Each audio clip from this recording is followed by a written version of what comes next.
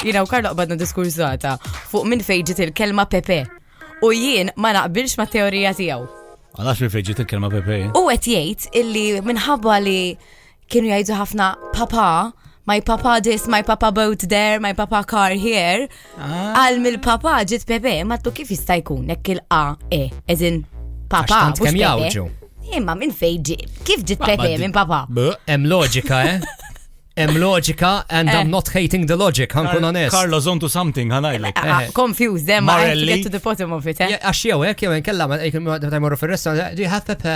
Pepe, you have Pepe, please? Please, can I have some Pepe on my steak, Ma please? saqsejx il-Martina biex ma nkunx hekk taf kif isnemmur dirett leha. Jew kellhom il-verżjoni tagħhom ta' Sanifeteti, semi Pepeti.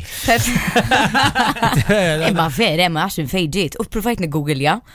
U kif t-Google ġri tellallek il nis minn slima bis għaw dejtar giddem, ġifi. Naħseb għal darba mux toilet humor di. Mux għandi Pepe. Xorta ma wasalna xejn. Go to the source, check here. ċempilla wahda. 5F